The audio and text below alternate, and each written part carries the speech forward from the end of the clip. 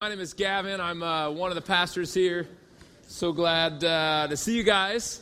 And Jack, thanks for reading the Word of God this morning. Appreciate it. Hey, would you guys open your Bibles to Luke chapter 14? We need a squish. I'm getting the nonverbal from Chris. Will you guys all scoot to your right, please? I'm sorry to be that guy. It's thigh to thigh. Let's do it. Family time. I'll just give you a hint. Come to the 9. There's a lot more room here, I promise. Little motivation to get here at the 9. All right, we're good now. As you move, would you please open in your Bibles to Luke chapter 14, verses 7 through 11. That is going to be our text for the day. We've been working our way through Luke's gospel, and today we find ourselves zooming in on a scene where Jesus is at a dinner party with some religious leaders. And the topic that Jesus' original hearers and that you and I in this room are going to be confronted with today is the topic of humility. Humility. I would contend that one of the most distinguished marks of a Christian should be our humility. Okay, if you think about this whole gospel Jesus thing, how do we get into the family of God? How do you become a Christian? Where does the gospel start? It starts with us admitting, I am a sinner. I am out of luck before a holy God, and I am completely unable to remedy my situation. I need grace. That's where we start, okay? So I would contend that by definition, to be a Christian means we need to be humble. Amen? Come into the family of God, into the church community, the Christian team. We should be a very humble team. Now, I would also contend that in our culture and in our day, maybe more than any other time in history, it's just become very easy to develop an exaggerated estimation of our own importance in the universe. Amen? We are a proud people, a narcissistic people. I mean, you guys aren't. I'm just saying I am. I'm sure you guys are all very humble people. In fact, let me do a quick survey here. Raise your hand if you're a very humble person. Okay, we had one guy lie in the back. Okay, Carl, Audrey. Okay, you're about to be publicly rebuked. But other than Carl and Audrey, we didn't raise our hand. Why? Because we're really proud and we don't want to be seen as falsely humble, right? We would like to raise our hand, but our pride says don't raise your hand because then you'll be seen as proud. The reality is we're very proud. Let me do a real quick, this is a surface level test to see if you're a proud person, okay? So check your own heart with me for a second. Number one, when you see a group photo and you're in that group photo, who's the first person you look for? Our eyes are restless until we land on our own face. It doesn't matter if we like it or hate it. We're not going to stop and look at it. We want to find ourselves first. Number two, if you're at a reception or church luncheon or whatever, and you're going through the dessert line, and the brownie or the cake or the pie or the ice cream has been pre-cut and apportioned onto plates, and you come up to that dessert table, what's the first thing your eye is looking for? The biggest piece. Because I know that certainly no one is more qualified or deserving of the biggest piece of pie than me, right? We do this. Think about your social media presence. If it's LinkedIn or Facebook or Twitter or Instagram or all the other ones that I don't even know about, do you tend to put your most or least flattering picture on your Instagram profile picture? Your most, right? It doesn't matter if you're with your best friend and they look horrible. If you look good, it's going on the interwebs, right? For all to see. One of my personal favorite Facebook profile pics is a picture. It was from about a year ago, and I'm standing right here. It's me and Pastor Chris and Pastor Tyler and me. And I looked great. I looked so good that day. I kind of had a tan because it was springtime like this, and my hair it was just right, you know. My adult acne was really moderate at the time. I mean, just humbling, being a 32-year-old with some acne. But, you know, those were kind of in check that week, and my smile was fresh, and I looked good. Now, Chris, if you look at Chris in the profile pic, see, he had just got done preaching, and we had, like, some HVAC issues that day. And so his receding hairline is just exposing all of the sweat, like beating up on his forehead, and the light was coming through this skylight and kind of gleaming off, accentuating these valleys right here. And then because of the HVAC issues also, and he preached that day, I didn't. So I look rested and you know, I was just freshened up, and he's pitted out from here to here. His shirt is soaked in sweat. Guess what? I don't care. I don't care. I looked so good. Probably 9 out of the last 12 months, that has been my profile pic for all like 1,700 contacts. I don't care what Chris looks like. But guess what? I don't feel guilty about it because he has a way of continually exaggerating my lack of coordination. He brings up the rope swing incident all the time. It's just because he's insecure about his poor grammar and bad spelling, you know? And so I get that. And that's just the way we roll. That is our default disposition as human beings. We have a way of glorifying and elevating ourselves on a humorous level or on a serious level, and we will do it at the expense of other people all day, every day, all day long. So the question is, how in the world did we get so dysfunctionally narcissistic? Right? I mean, what led to this? And so let me give us a brief kind of theological framework for our dysfunctional narcissism and how we got here. And then we're going to get into chapter 14, and we're going to see what Jesus' instructions are to us in light of that. But number one, how did we get here? Starts all the way back in the very beginning. The Bible says that God himself exists in a community. You've heard of the Trinity. So God exists as the Father, the Son, and the Holy Spirit. So for eternity past, God has never been lonely. He's existed in a community. And it's been a humble, honor-deflecting, glory-deferring community and unity within the Godhead. And so God the Father loves and adores the Son and the Holy Spirit, and the Son consistently deflects honor and glory to the Father and loves the Holy Spirit, and the Holy Spirit speaks highly of God the Son, and he glorifies and worships God the Father. And within God, his oneness and his threeness, there is a community of worship and adoration and honor and glory, deflecting and deferring. And then Genesis 1 says that God made us, human beings, in his image and likeness. What that means in part is that we are communal creatures. And so in the garden, we are designed to live in community with each other. And that community was intended to be a honor, deferring, glory, deflecting community of being radically for each other and worshiping God. But in Genesis chapter 3 says that our first parents, in the first act of selfishness, chose to eat a meal out of community with God the Father, disobeying God the Father and seeking their own good. And with that first act of sin and rebellion, selfishness and self-promotion entered the human equation. And ever since that time, you and me and your Aunt Sally and every other person has been both a victim of this selfish sin, and we are culprits of this thing called pride and selfishness and self-promotion and egoism. That's us. Now, I'm going to give you all the Bible in like 90 seconds. Fast forward to Jesus. The culmination of God's redemptive work in history comes when he comes in the form of a man. Jesus Christ comes. Get this, not only to take the guilt of our sin away, though that's important. When you trust Jesus, guilt is removed.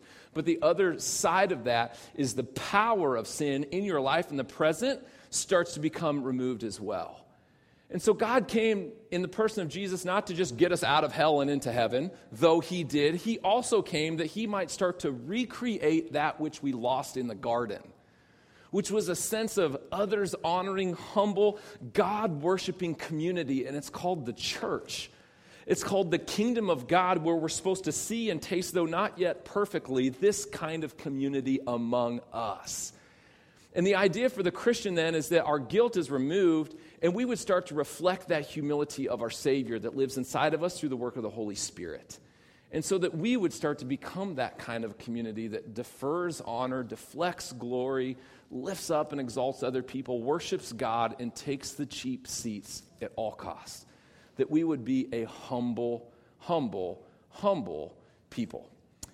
So as we get into our text this morning, City Light, I want to encourage us. My prayer for us at City Light is that this would be us, that our reputation in the city, when people think about, oh, City Light, that's that church, whether they are Christians, whether they love Jesus, whether they even like Christians, all that aside, that the two things our city couldn't deny is, number one, City Light loves Jesus. They're all about Jesus. They worship Jesus. There's something about Jesus in that culture. Number two, they're a humble people.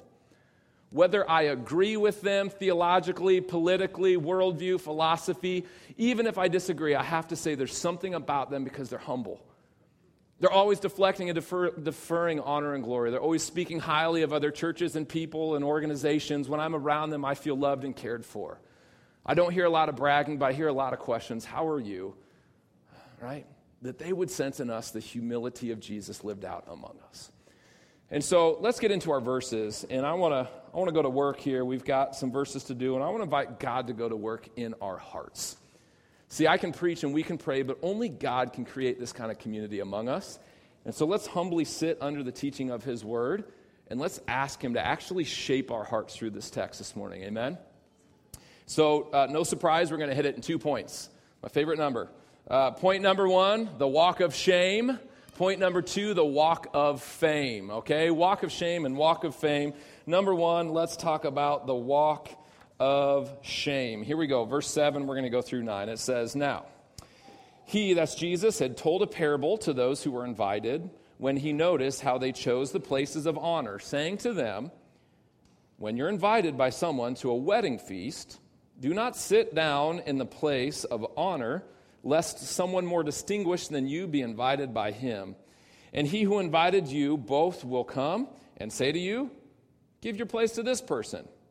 And then you will begin with shame to take the lowest place.'" Very simple illustration. Jesus says, imagine you go to a wedding reception. All right, the ceremony's done, you've left the church building, you walk into the reception hall, and you walk into the room, and there in front of you is an elevated table where the bride and the groom are, and there's some open seats next to them on either side. And you notice, like, they got the expensive champagne, not the cheap stuff, right? They got the crystal glasses, not the plastic one. They got the real flower bouquets, not the fake ones. And you go, wow, like all the lights are on that table. Jesus says, do yourself a favor, don't go sit there, you know. It's not going to end well for you. Imagine that in front of that table, there's some additional tables of honor. And they also have the big flower bouquets, and they seem to have like VIP access to that head table. Jesus is saying, yeah, don't sit there either. He says, because what's going to happen is you're going to sit down at that head table, and a groomsman's going to come, and you're going to have a really awkward, uncomfortable situation when the groom looks at you and says, hey, brother, like, glad you came to my wedding, but that seat was not set for you, and my groomsman's here, and you need to get up now, right? This is theological deep water. Are you tracking with this illustration? He says you're going to have to get up. But his point is by that time, all the other seats will have been taken, and you will have to humbly, with shame, in front of everyone that's been invited to the wedding, get up and walk to the only seat that's over there in the corner by the restroom next to the DJ booth, right? Where the speaker, which is always way too loud at weddings, will be blaring right into your ear, and you'll have to hear the sound of the door opening and closing to the restroom all day. Or you sit in one of the front seats, and Grandpa Harold comes in with his cane, and he doesn't stand well, so he's impatiently standing next to you, waiting for you to give him back his seat, and the bride sees you. And she gives you the dirty look and comes forward and humbly asks you, you're in Grandpa Harold's seat. Can you get up? And sure enough, it's the seat by the restroom. And so everyone is looking at you, and you take the walk of shame. That's what he's saying. Jesus is very lovingly, tenderly telling us, don't do that. It's not going to end well for you. Your self-exaltation will end in humility. Now, why is Jesus telling this very simple, very practical story? It starts back in verse 7. Here's why. Now he told a parable to those who were invited when he noticed how they chose the places of honor. And so remember, Jesus is at a dinner party, and if you go back 6 verses, you'll actually see this is some weird religious booby trap set for Jesus. So these religious, narcissistic, proud men have set a trap. They brought a disabled man with dropsy, and they want to catch Jesus in the act of healing a man on the Sabbath so they can accuse him. So they're all watching Jesus. But ironically, Jesus is watching them. And he notices there's this vying for attention. There's this power struggle dynamic that's unfolding before his very eyes. In the first century, at a dinner party like this, it would have been customary to have a U-shaped table. The host would have sat at the base of the U, and the seats of honor would have been those directly perpendicular to the host seat. And the closer in proximity you can get to the host, the more it communicated about your sense of value, worth, and that social structure. And so what we're seeing is these religious dudes who are all about appearances, all about the outside, are vying to get close to the host. Their motivation is they want to be seen with the powerful, they want to be associated with the popular, they want to be identified with the prestigious so that they themselves might receive some prominence. There's a hierarchy to the social structure, and they want to be seen in the seat of honor. And I love the simplicity of Jesus' message. Yet don't do that. Don't do that. But it's a good thing we don't do that, right? So let's pray and go home. Communion, let's come for, or wait, do we do this? We do this, don't we? I do this every day. You and I, we do this. It starts clear back in junior high, right? One of the strategies we do this is we tend to want to identify and associate with people that are higher on the social totem pole, and we want to disassociate with people that are lower than us on the social totem pole, right? Do you do this? We did it in junior high. Do you remember that time where the first kid hit puberty and all of a sudden he has to shave his mustache and he can almost dunk a basketball and he's like the man, right?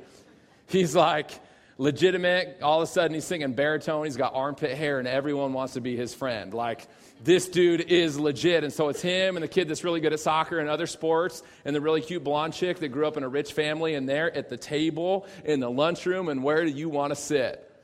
With mustache man, the jock, and the cute girl, right? So you walk in with your tray, man, I would love to sit at that seat. But then there's also another table where, there are a few people that missed the whole conversation about deodorant.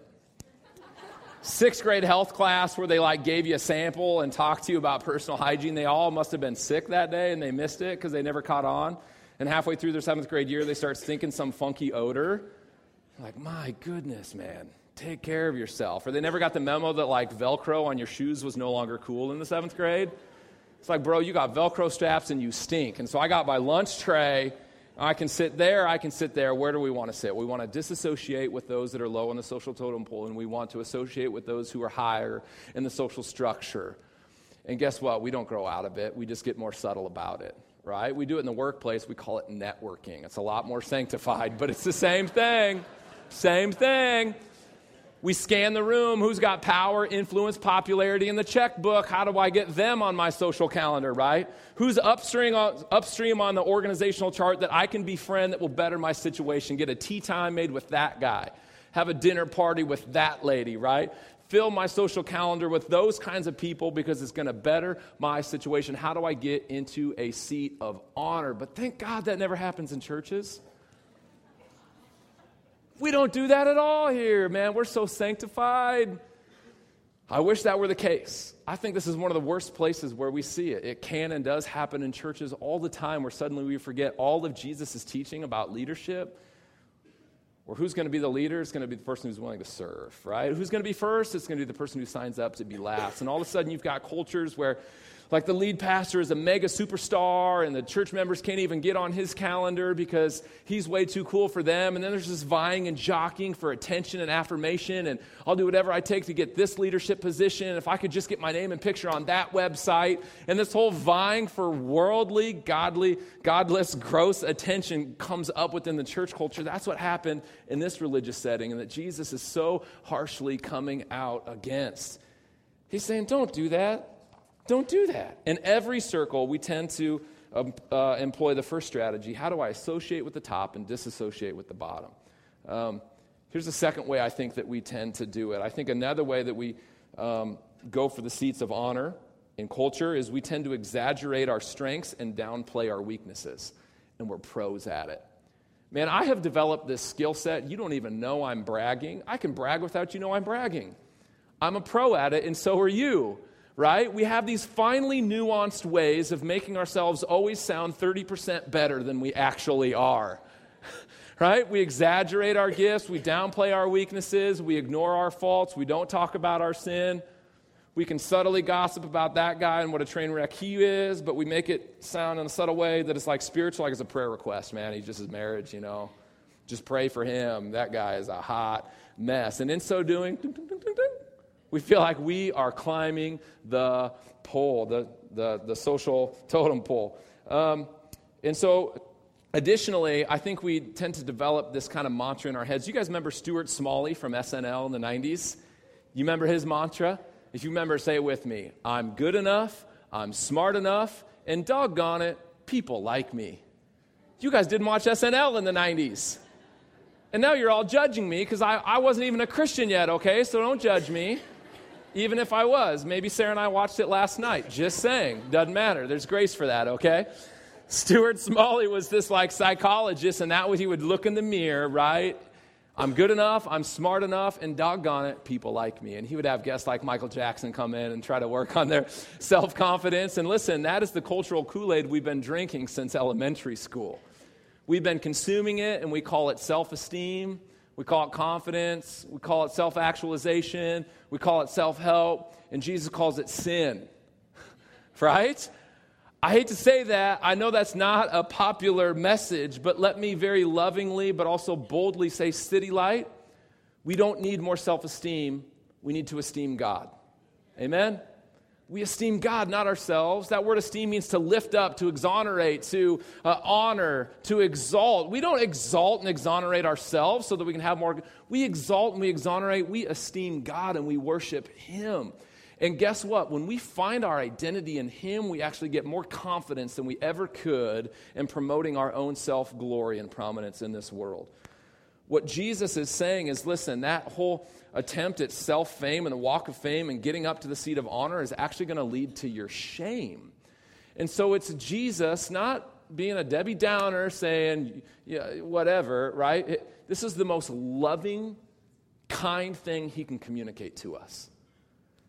What He's saying is that no amount of recognition, honor, affirmation, or applause will ever be enough to satisfy your human heart. Because the affirmation and recognition we're all looking for can only be found in the love of God. Amen? That's what He's saying. He's saying, listen, before you get on the treadmill of performance, I want you to know it doesn't matter how many Twitter followers you have, how many promotions you get, how many raises you can earn, how popular you can become. Your run at fame will end in a walk of shame because none of those things are going to satisfy you. Because guess what? There's always more fame to be had. There's always more money to be made. There's always new social infrastructures to break into. There's always more popularity to chase, and you will never get enough. It's Him very kindly and lovingly tell us you're going to run a race that has no finish line, and you're going to die exhausted. So the invitation is humble yourself before God and find your exaltation in Jesus. Listen, the reason why you're a somebody isn't because you've gone out there and proved yourself to be worthy. It's because God says you're a somebody. Amen? Your value, dignity, and worth don't come from how many contacts you have on LinkedIn or how much you make. Or your value, dignity, and worth, your value comes from the price that God was willing to pay for you, which was the price of His Son. Amen? Why do you have value? Because God says so. We esteem God, we humble ourselves, and He exalts us. What if you really believe that? I know we preach this message so much at City Light. I preach the same sermon every week. You guys haven't caught on yet, right? We say the same thing. Our value and worth is what God says about us, and He proved it in the person and work of Jesus. But my question back to you is, what if you actually believed that? I mean, not just up here, but in your heart of hearts, you no longer felt like you were in the courtroom of people's judgment trying to prove your value and your worth every day. That's the thing about self-esteem is whether high or low, you're always in the courtroom. Every day you get ahead or behind, every single day. But what if you actually believed that you had nothing to prove and that Jesus' love for you was all that you needed, and you could be freed up from trying to earn the affirmation of your father that He never gave you when you were 12?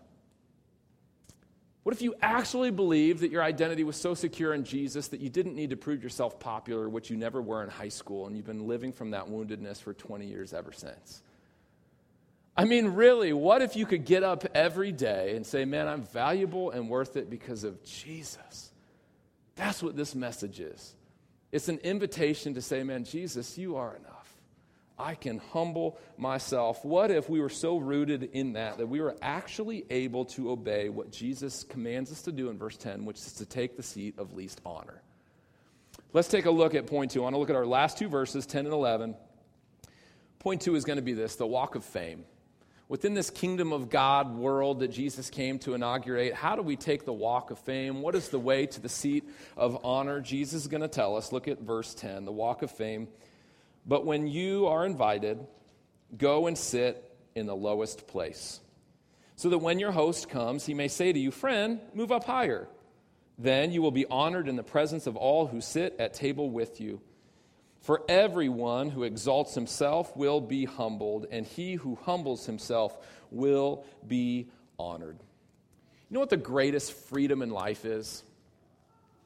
Learn this from my friend Paul Schleicher. The greatest freedom in life is having nothing to prove. The greatest freedom in life is having nothing to prove. Nothing to prove to nobody. I don't even know if that's grammatically correct, but that sounds good. Tweet that. I ain't got nothing to prove to nobody. It's the greatest freedom when you can realize, man, I'm not on trial. Wait a second. This isn't a competition. Jesus is saying, what if you showed up to that wedding reception and when you scan the room, the first place your eye goes for is, man, where's the worst seat in here? And he said, oh, there's a seat by the restroom next to the DJ booth where the speaker's going to blare in my ear why don't I sit there? And you know what? Then some other people can enjoy the seats of honor. And he's saying just maybe the groom's going to come in and say, hey, hey, buddy, what are you doing clear back by the bathrooms in the DJ booth? I wanted to invite you. In fact, come sit right next to me. And guess what? Rather than the walk of shame, what are you taking? In front of all the guests, you're going to take the walk of fame because you didn't exalt yourself. You were exalted by someone else. What a freedom to walk into a room and say, yeah, I think I'm going to take the cheap seats. Isn't that paradoxical? The way to exaltation is humility. Isn't that the kingdom of God? Isn't that what every page of Scripture screams? When Jesus says, whoever wants to find his life will what? Lose it. The way to life is to death, to die to yourself.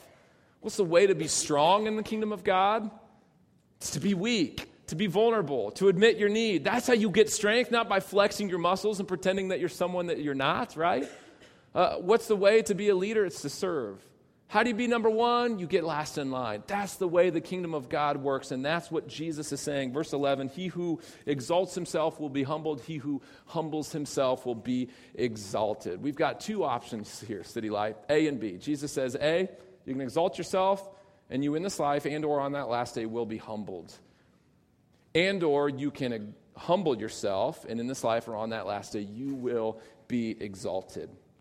So the question for us, I just want to ask the question, where are you at with this? I mean, really, do you believe this stuff? Really? This is a nice sermon, but I'm going to ask you about the way you view the world and your social settings and your status. Do you really walk in the freedom of this? Or out of insecurity, do you still put yourself on trial every day and try to prove your worth and earn love and affirmation and head nods in every conversation?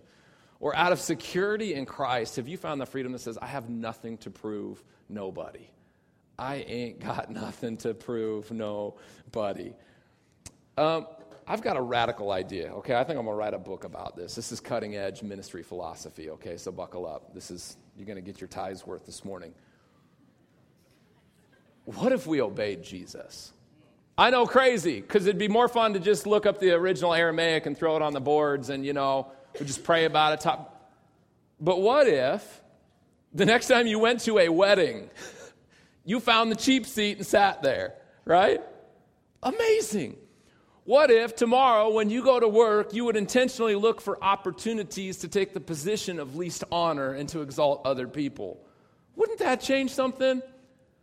What if all of a sudden this culture of Jesus' kingdom humility caught on to like 1,500 people that came to City Light this morning, and all of a sudden there's this culture of humility, this picture of the Trinity, this social infrastructure called the kingdom of God, where we're actually seeking to outdo one another in love and good deeds, where we're constantly placing ourselves in the place of humility and deflecting honor to other people and worshiping God and saying, how do I stay out of the spotlight and in the places of humility? And I just want to say, City Light, I'm actually really proud of you. In so many ways, I see this kind of culture, little seeds of it popping up in our church all the time. So one of the unique privileges I have of just being a pastor is I kind of just, I get to see the stuff that happens all day, every week. And let me just say, it's amazing the kind of humility that is in this room.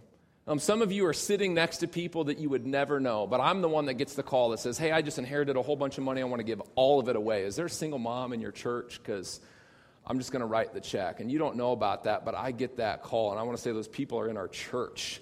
It's the kind of culture that's already happening. I love that. Even the finances of the church, like Chris and I don't see the names and the checks, and we've done that intentionally, but we still will get the email or see the person, or someone drops a check and says, hey, I need this to get to the giving box. And let me just say this, the big checks don't come from who you think they do. It's not the rich people. It's not the people who are giving out of their abundance. It's the people who are giving sacrificially out of their poverty. It's amazing. It's absolutely amazing. I love that if you were to come here this morning at like 7 a.m., you would see a dude with a PhD in Bible who's a scholar and professor. Guess what his service to the church is? He puts the chairs out. That's awesome. I love that. For 2 hours, he's bent over like this. Chair, lock, not exegeting Hebrew, not with the big stage and lights, not with the big audience saying, isn't he smart? He's sitting your seats up so you have a place to sit, eat your donut, and listen to a sermon. That's incredible. That's incredible. I love that some mornings you'll come at 6:30 and you're going to see a lieutenant colonel in the Air Force. Hundreds of people salute him when he walks by, but he comes at 6:30. He's going to pull down the screens. He comes, he plugs in all the microphones, he changes all the batteries, throws the old one. You'd never know he was here. And guess what? He does it so we can come, hear the Word of God preached, and worship Jesus in this place. It's incredible. It's absolutely incredible. If you stick around for like 2-3 hours right here in the Omar after this gathering's done, you're going to see two people. You're going to see a dude that literally comes here every week from the city mission, and you're going to see a dude with a law degree from Creighton University, and side by side, guess what they're doing? While the rest of us are napping and eating lunch at Panera with our friends. They mop. Like 3 hours. This is like 11,000 square feet just in this room. And they just mop all day. Like a homeless dude and lawyer. They just mop. What's up, bro? Right? The gospel has this way of just leveling the playing field, doesn't it? In the kingdom of God, there's no status. There's no rank and file. There's no bunch of initials after your name on your email tagline. There's no, I salute you. We all bow down to Jesus and we humbly work side by side. I love that. In City Light, that culture is catching on. And I'm just praying, man, that more and more and more and more of that would come up within our church. One of my dreams for our church, I got all these kind of like little things that I think about, like someday wouldn't that be cool, Jesus, if you did that? One is that, what if there was like a 6-month waiting list for serve teams? My dream is that the new person comes in and goes back. There's like a get connected, got a sign and a table, some volunteers. And they come back and say, hey, I would love to like serve and like mop floors. And I would love the response to be, man, thank you for doing that. We actually got like a 9-month waiting list on floor mopping. So next time we plan another church and a whole 300 people, you know, we'll keep you on the waiting list. We'll give you a call, right? But you know what? We noticed like in this neighborhood, there's like some rails on people's houses that have fallen off years ago. And we're going to get some friends and go just knock on their door, see if we can run to Lowe's and kind of help them make a new railing. You want to help us? We're not going to wear matching T-shirts. It's not a church-wide initiative. It's just Christians caring, right? Wouldn't that be cool if that culture spilled out of here and into there, right? Wouldn't that be cool if that was our culture in our homes? I got to say, even mopping the floors is glorious because it's only 2 hours a week. It's not that hard. But I use the same analogy all the time because it's where the Spirit of God is working. It's a whole different thing at 3 a.m. when your 1-year-old is screaming, right? And you've got the option A, I can pretend like I'm asleep. My wife must think I'm such a sound sleeper. The monitor's right here, baby screaming, ah! I just pretend to snore, right? That's option A. Or will I, in my home, race downstairs and get the baby so that my wife can sleep? That's a whole nother level of sacrifice, right? That's a whole nother way of humbly taking the least seat of honor in your household. What if it happened in our workplace? Really, what if like Christians in our community consistently filled their calendars and social priorities with people that were downstream on the organizational flow chart? Here's a radical idea. What if people actually got overlooked for promotions because they didn't play the game? Would that be a loss or a win? Well, the tithing would go. No, it's a win. Wouldn't that be awesome? What if you put that on your resume? I didn't get promoted for 6 years. I didn't get a raise because I didn't play the game. But there's a lot of people downstream that felt really loved because I took a janitor to lunch and not the CEO. It's incredible. Guess what the promise of verse 11 is? He who humbles himself will be exalted. And so I just want to encourage you, if it means forgoing some exaltation in this world, the promise still holds true. Whether in this life or in the next, those who humble themselves will be exalted. Man, would Jesus create that culture among us? I would love to brag about our offering going down 10% because no one ever got promoted. That would be fantastic. May Jesus create that culture among us. I want to shut this plane, land this plane, shut this thing down. I'm mixing metaphors. God has his way of keeping me humble. Preacher, what can't talk? From Waverly. It's cool. Bear with me.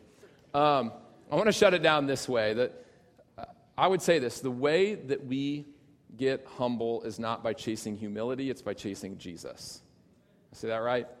Humility has this way of evading our grasp. It's a slippery beast. Every time we think we've caught humility, just when we think we've got it, we've lost it. That's by the nature of humility. And so guess what? We don't chase humility. We chase Jesus. And in chasing Jesus, he makes our hearts humble. Jesus was the most humble person to ever walk on our planet.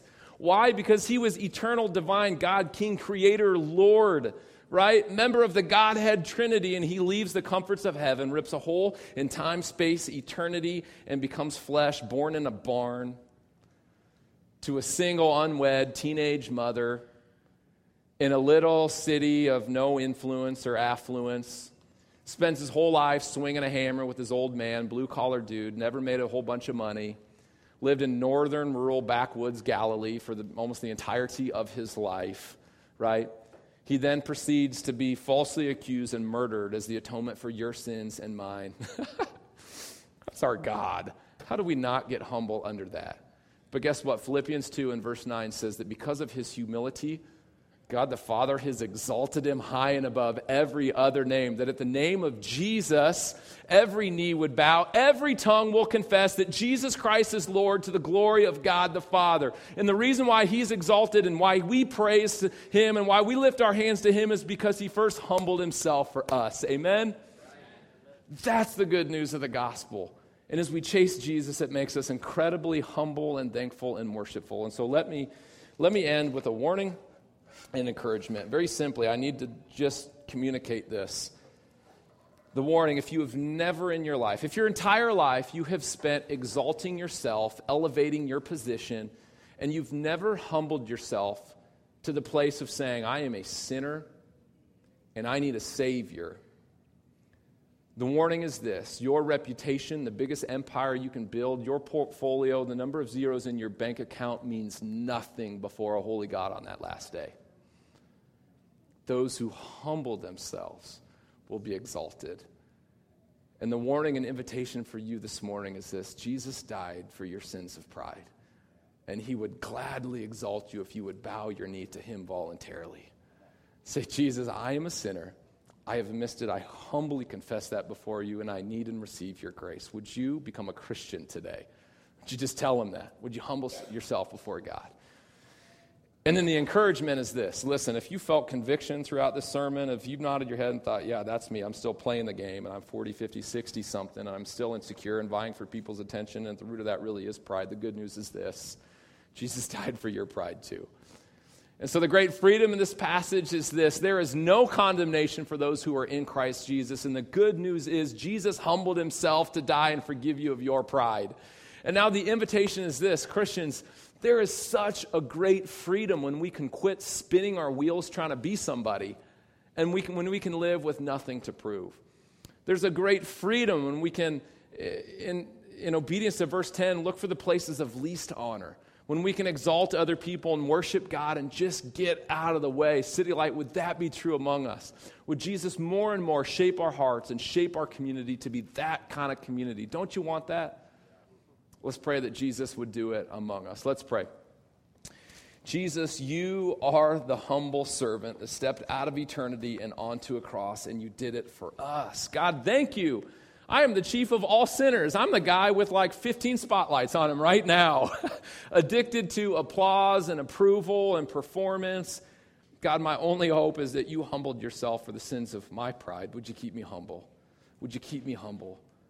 God, for those in the room who have never for the first time in all humility bowed their knee, would they right now have the humility to just confess along with me, I am a sinner. I'm a prideful man, woman, or child. My whole life has been about me. Jesus, forgive me.